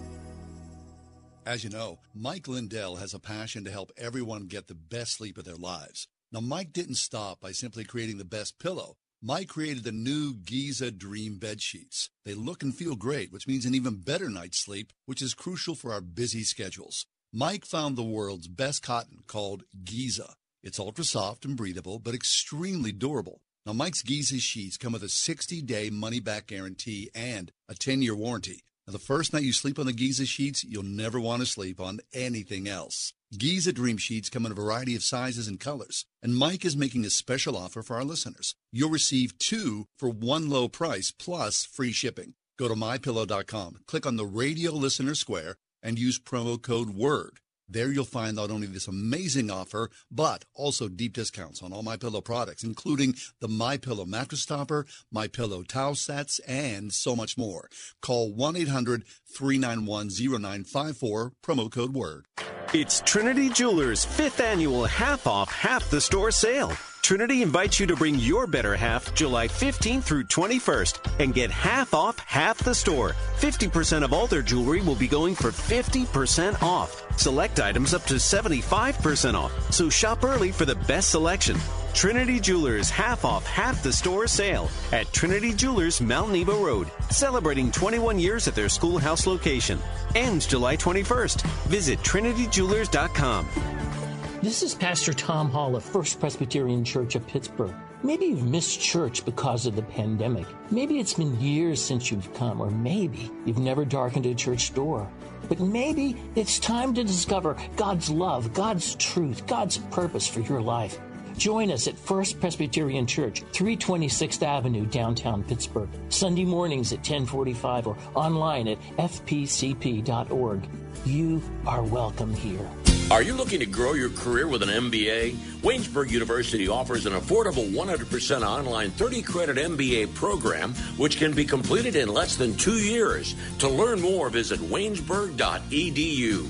Craig Schweiger of Pittsburgh-based Federated Mortgage has spent 30 years helping thousands in our city with their mortgage needs. As home prices, wages, and the cost of living are rapidly increasing, many seniors on fixed incomes are struggling just to live a comfortable retirement. Call 412-866-HOME or tune in to Craig's radio show to get the facts about reverse mortgages and ways that can help ease the burden seniors and their families often face in retirement. Call 412-866-HOME or tune in Saturday at 7 a.m. on 101.5 FM WORD.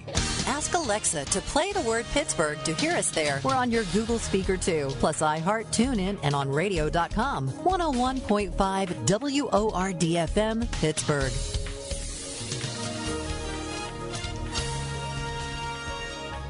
We'll see mostly cloudy skies for tonight. It'll be humid with a thunderstorm this evening, followed by a passing shower late, low 67.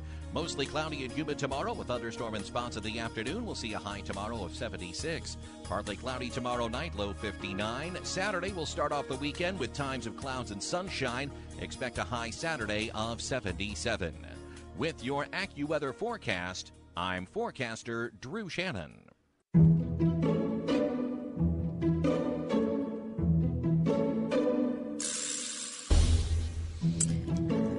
Does that make sense? Does what make sense? Skipping the credits. Oh. So this thing that Netflix does, Amazon Prime does, you finish watching your film or your TV show, and instantly they're bumping you into the next episode. Sure, they want to keep it hooked in there. Right. And there's no time. I mean, there's like 5 seconds where you can look at the credits before you're bumped into the next thing. You can change that. Does that make sense? Well, here's the deal. When we go to the movie theater, for decades, my wife and I would sit there and we would watch the entire credits because we knew people in the credits. You know, the makeup people, the best boys, the key grip, whatnot. And it was always kind of a thrill for us. Hey, man, you know, he's on that film. He's on that show. That's cool. So I just, as a matter of, I don't know, just habit and encouragement, I always watch the credits. I like the credits. I mean, there are literally hundreds and hundreds and hundreds of people behind the scenes that I think, you know, by sitting there watching them, it does something to, I kind of honor them in some way. That's all. I like the credits. It makes sense to me. Do you skip the credits? No. Okay, good. And you used the exact word I used.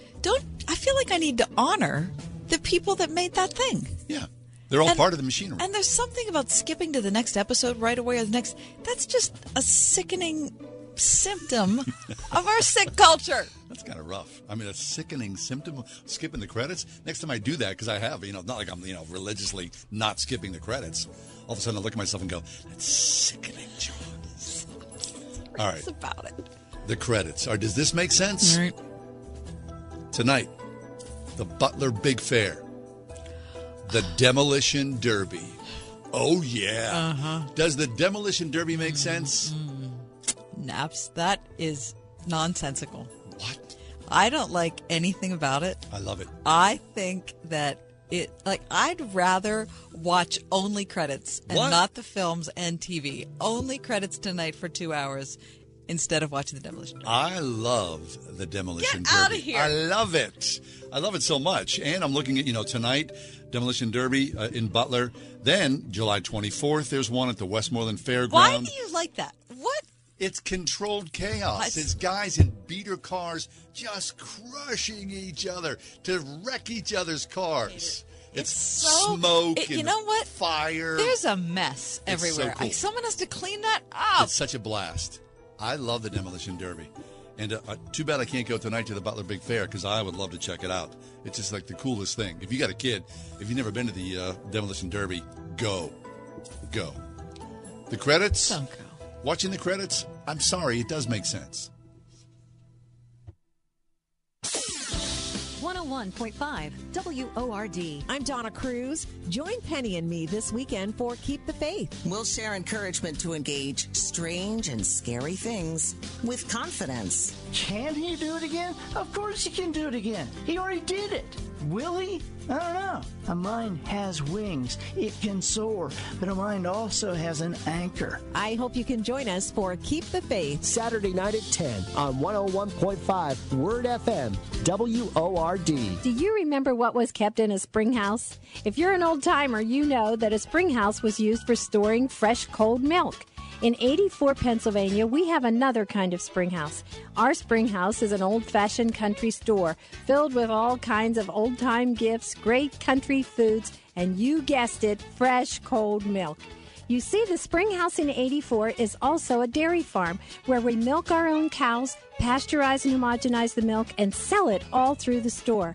We've had people tell us it has to be some special kind of gourmet milk. We don't add anything to the cow's diet or to the milk. It's just nature's purest, most perfect food, and we love the way our customers love it.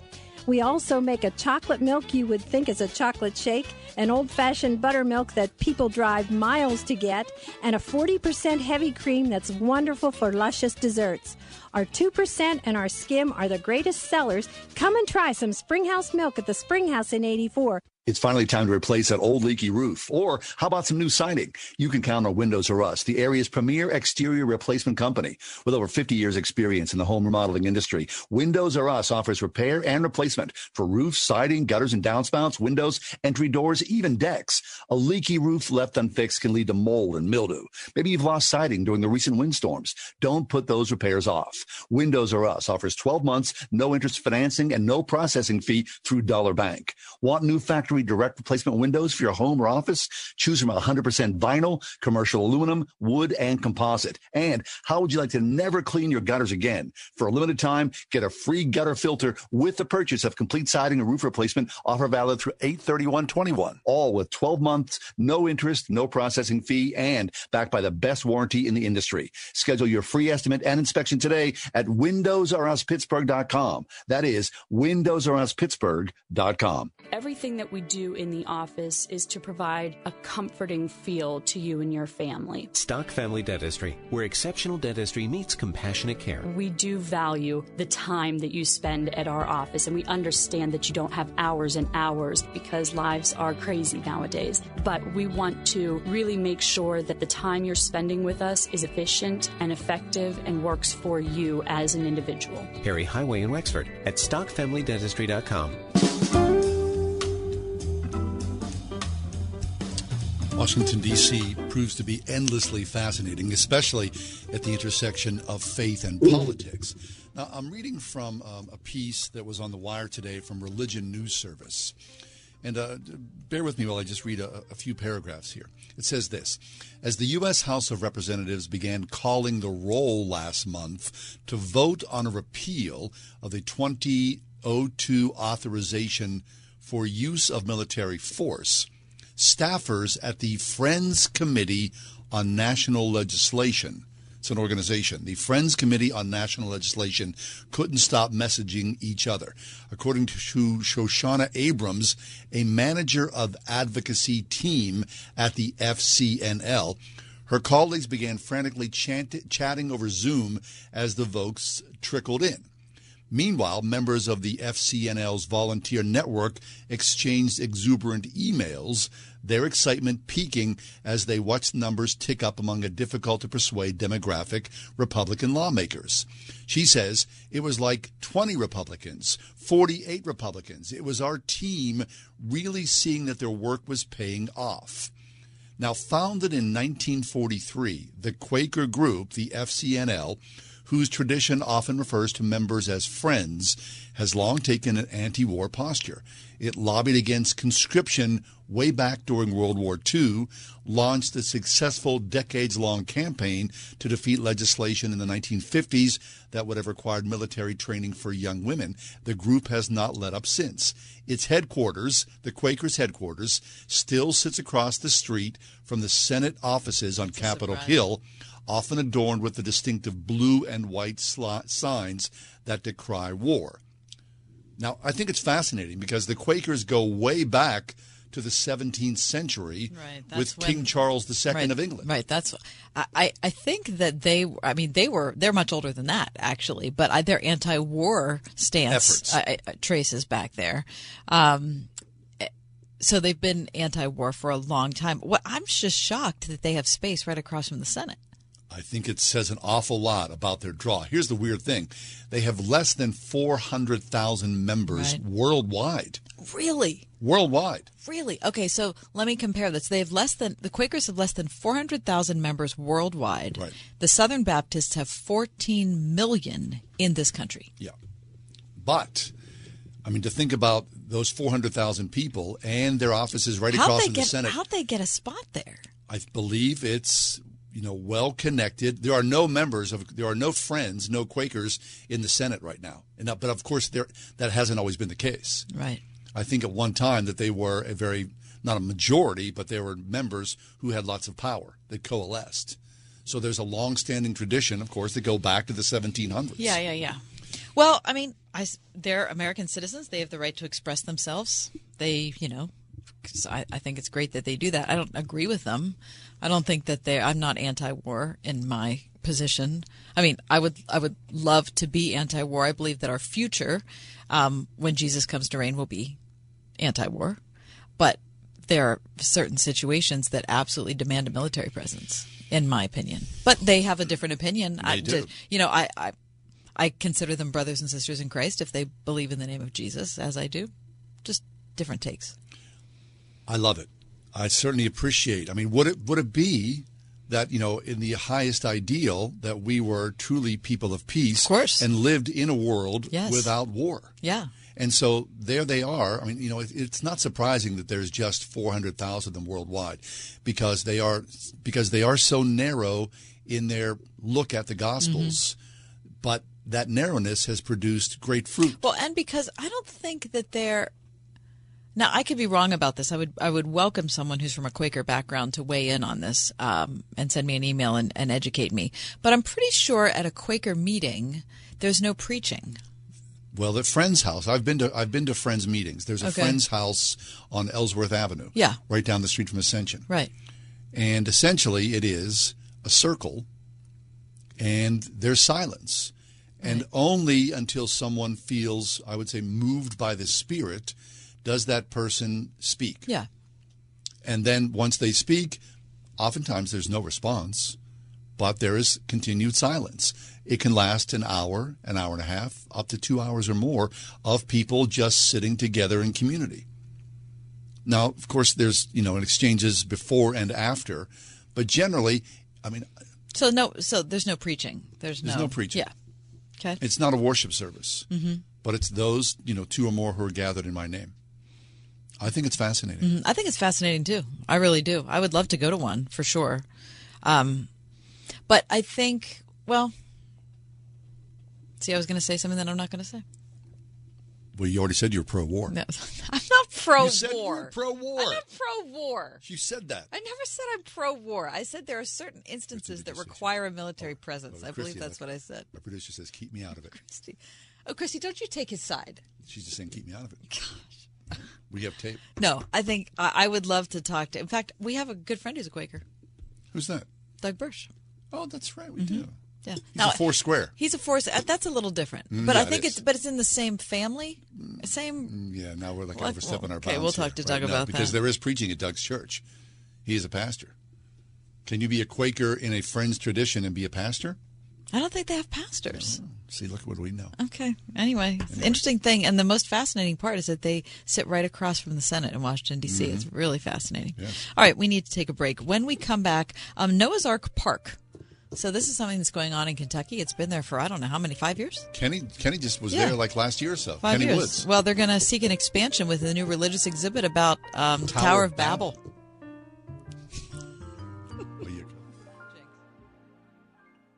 It's Trinity Jewelers' 5th annual half-off, half-the-store sale. Trinity invites you to bring your better half July 15th through 21st and get half off, half the store. 50% of all their jewelry will be going for 50% off. Select items up to 75% off. So shop early for the best selection. Trinity Jewelers' half off, half the store sale at Trinity Jewelers, Mount Nebo Road. Celebrating 21 years at their schoolhouse location. Ends July 21st. Visit TrinityJewelers.com. Mattress Firm's 4th of July sale has been extended for a limited time. Shop and save up to $500 on top-rated mattress brands like Sealy and Sleepy's. Plus, get a free adjustable base with your $999 mattress purchase. Don't let pests scare off your returning customers. Get the help you need at boozebugstoppers.com. Get a free quote on a monthly pest control and sanitation plan without a long-term contract that'll clean them up, block them out, push them back, and remove pests safely. Backed by Boo's 100% satisfaction guarantee. When it comes to protecting your business and your guests, who are you going to call? Boo's Bug Stoppers at boozebugstoppers.com. Let's see, if something costs less, but people are happier with it, that sounds like something to look into, and that's Medi-Share. Maybe you've heard switching to Medi-Share to pay for healthcare can save the typical family $500 a month, and that's huge. But it's also true that people are way more satisfied after making the switch, too. The customer satisfaction rate for Medi-Share is double that of the typical health insurance plan. Double. Medi-Share works. It's been around for more than a quarter century, and members have shared more than $3 billion of each other's bills. People love having telehealth and a huge nationwide PPO network. So, yeah, you can save a ton and like it better. Imagine being happy with how you're taking care of your health care. So if you're self-employed or part of the gig economy, or you just want a plan you're happy with, you can call right now and get a price within 2 minutes. A very, very smart use of 2 minutes. Here's the number you need. 844-57-BIBLE. That's 844-57-BIBLE. 844-57-BIBLE. Learning has definitely changed these days. What hasn't changed is the unwavering support parents received from their local Christian school. Many were quick to adapt to the new normal, with remote classes taught by caring teachers who pray for students and their families every day. With many schools offering half-price tuition for first-time enrollees, like Walnut Grove Christian School in West Mifflin, it's a great time to consider Christian education. Find a school that's right for you at wordfm.com/tuitions. Equal opportunity is the cornerstone of the American dream. Being employed gives us the confidence to be financially independent. We feel useful and respected. But what if you were one of the 81% of adults with developmental differences who do not have a paid job? Join the SunTrust Foundation in supporting Autism Speaks, Best Buddies, and Special Olympics in creating pathways to 1 million employment and leadership opportunities for this talented community. Visit deliveringjobs.org to learn more.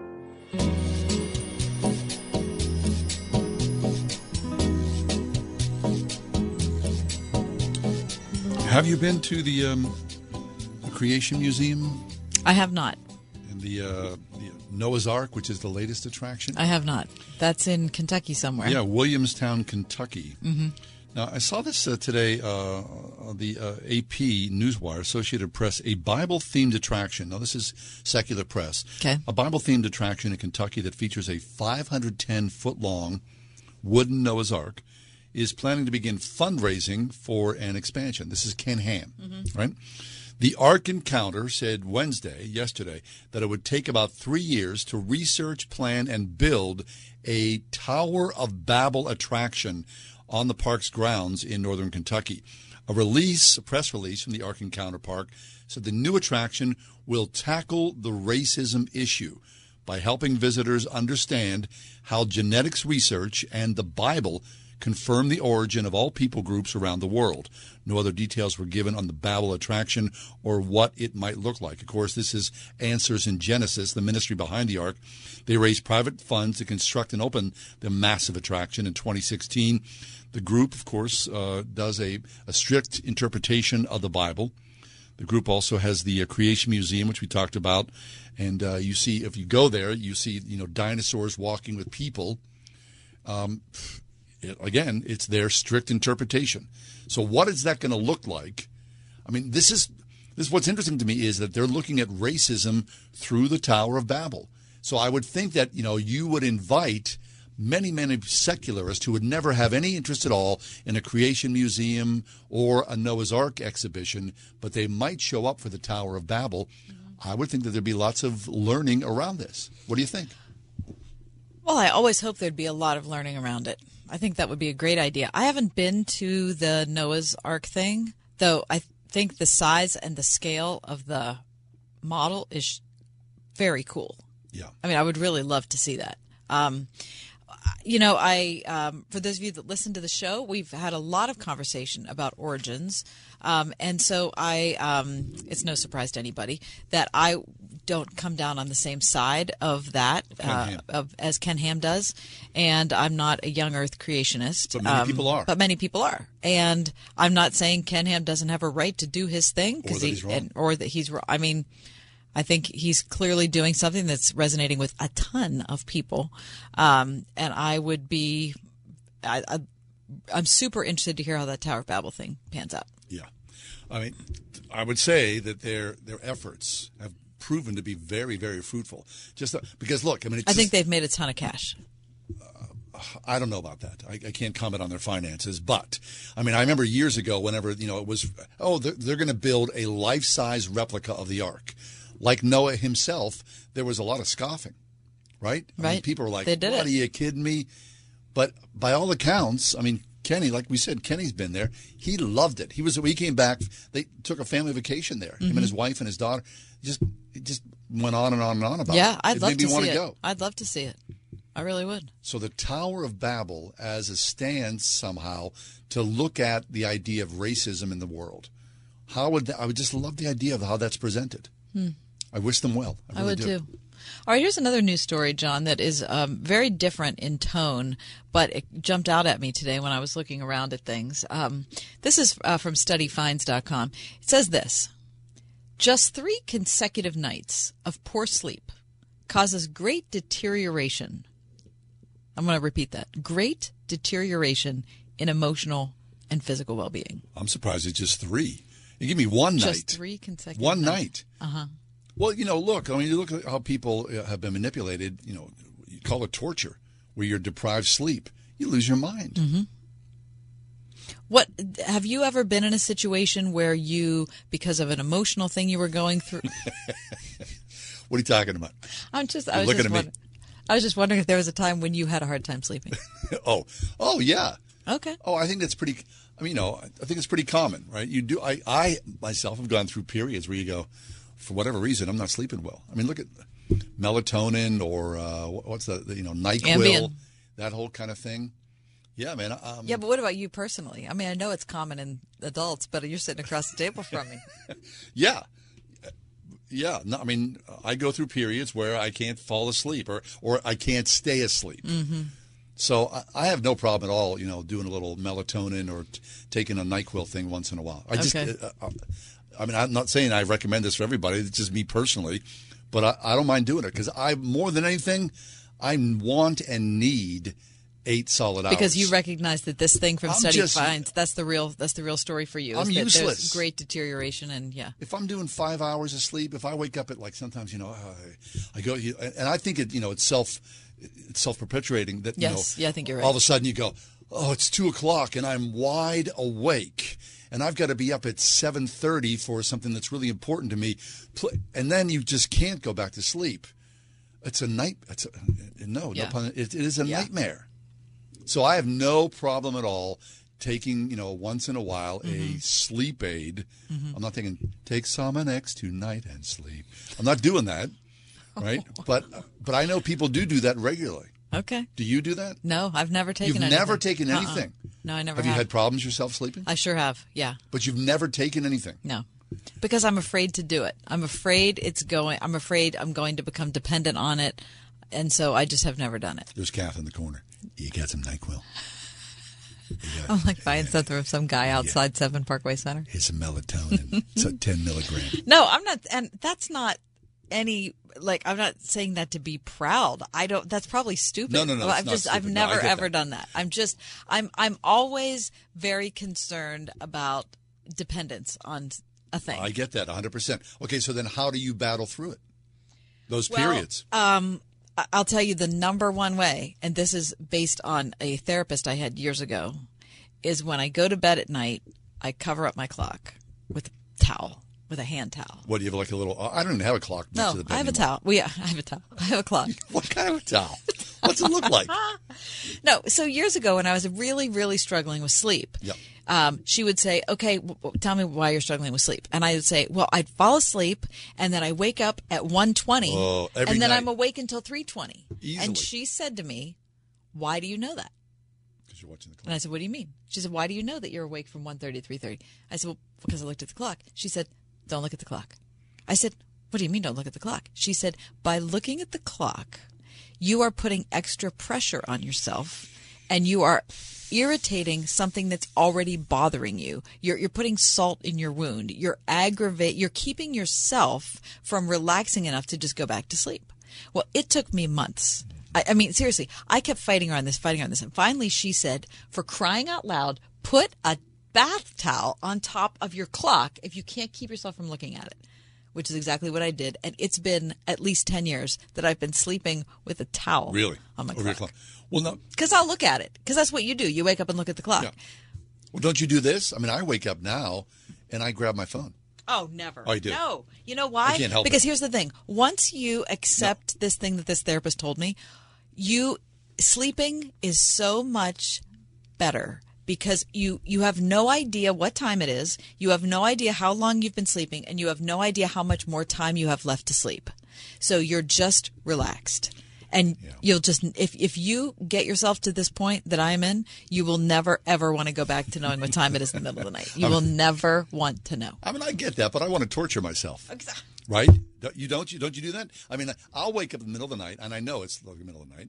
I'll get my phone. I'll turn down the light so I don't bother my wife. And then I sit there with one eye open. That's the worst thing you can do because you're waking your brain up. And then I'm like one eye, and I'm, doom scrolling. I'm looking at Twitter or with one eye. I can barely see it. I'm going, oh, look at that. That's horrible. And then it's like an hour and 50 minutes have gone by, and then I still got one eye open and still doing it with one finger. It's the worst. But it's like a drug. I can't. And then I go, okay, stop, put it away. And then I'll put it away. And then 10 minutes will go by, and I'll go, I'll just pick it up once more time, and then just bring it over. That's sick. Well, that's what it is. That's the human condition. Right. We torture ourselves, do we not? Right. But if you do something physical, like the towel over the clock, you know what I mean? I was going to get up and do push-ups or something. No, but I think what she was saying was really helpful. You have to do something physical to block yourself from the thing that you want to do. And oftentimes I'll do this. I think about Frederica, and say the Jesus prayer. Yeah. I get on a little loop, and which, of course, what I need to do more than anything, instead of, with the ridiculous doom scrolling, I pray. Right.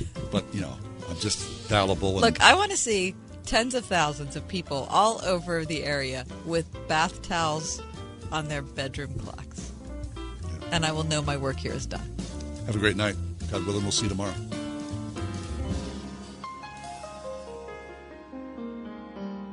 The Ride Home with John and Kathy, a production of Salem Media Group.